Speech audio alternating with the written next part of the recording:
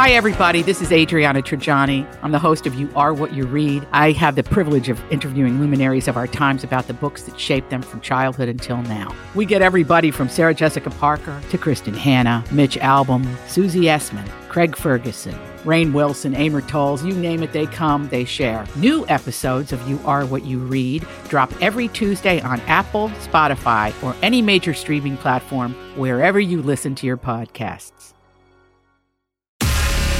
The truth will set you free. Jesse and Anna's Truth Jar on B105. Truth Jar time. We read out a question that has been pulled out of our little jar. It's full of questions. We take turns, so the same person doesn't have to answer the same embarrassing or possibly vulnerable question 2 days in a row. Yeah. Anna, it is your turn to answer a question. It is, name a situation where someone would not leave your place. Oh, so specific. Oh my gosh. Okay, no. And I've got a good story for An that. unwanted guest? I had to fake a phone call with my friend that we had like a situation going down and I had to leave right away to get this guy to leave my house. So, this is when I lived in Indiana.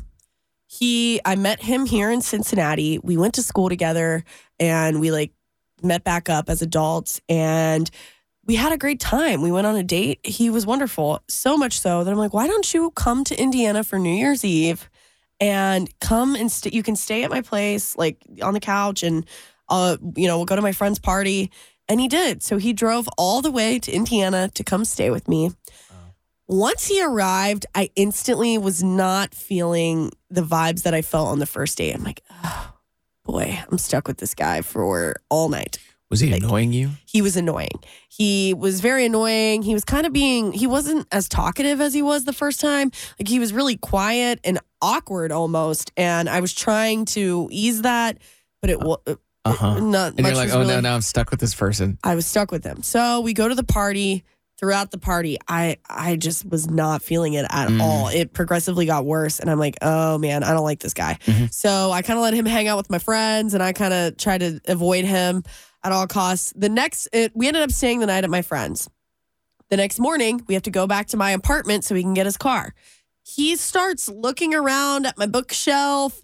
He's checking out my picture frames. He's just kind of checking out my apartment. And he's like, oh, this is neat. Oh, look at this.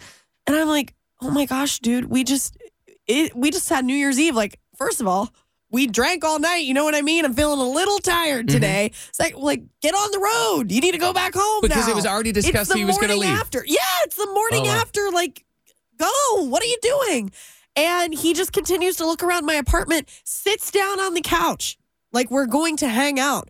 So at this point, he's been there for, I don't know, over an hour. And I'm worried he'll never leave. So I texted my friend. I'm like, I need you to call me and act like there's an emergency going down. Because this guy will not leave my house. So my friend calls me and I had to act out a whole panic mode of, oh my gosh, I forgot we have that today. Oh no, I feel so bad. I'm already late. I've got a friend here. Like, I have to go. All right. And I did that whole thing and I hang up and I'm like, oh my gosh, that was my friend. I totally forgot we got a thing going on today. You got to go. I got to get in the shower. I got to get ready. And so you're a pretty good actress, I will say. I mean, I had to. I had no other choice. So then that finally got him and he slowly made his way out and it was snowing. So he had to scrape the snow off of his, it was a nightmare. I gotta say, my gut instinct on this is I don't know why I'm feeling like I'm relating to this guy. It sounds like he's socially awkward. Like A little bit. Was. I feel like he was socially awkward. He had the first date with you. Everything went well. He was in that first date mode and everything's firing on all cylinders. Oh. Now he's showing up to your place, which he drove all that way to Indiana, and he got a little nervous. Now he's in a place just with you. Now it's a different level. He went, hung out. He could tell it was awkward. He was drinking with your friends and not you all night. Yeah. And the next morning, he's stalling. He's looking at your stuff. He's looking for a way to make conversation, to stall, to hang a little bit longer. And it was too late at that point. And I already decided I didn't like him. You did, and you did nothing wrong. But I feel for this guy a little bit, having not known him, and he might have been super weird. I don't know. No, he was a nice guy. It just, but he couldn't read me. I was clearly not interested. But I did invite him. I invited him all the way to Indiana. You so did. You did. So he thought he had the green light, and then he was trying to salvage it. So, oh man, oh boy, poor guy. I had a girl. She was just a friend over at my house, my apartment one time in Kentucky years ago. And I don't know, she was dropping something off. It was a coworker, I think. She was dropping. So she was looking around my apartment and all this stuff. And you know me, eventually it's like, okay, I want to be alone again. Yeah. And I, whatever.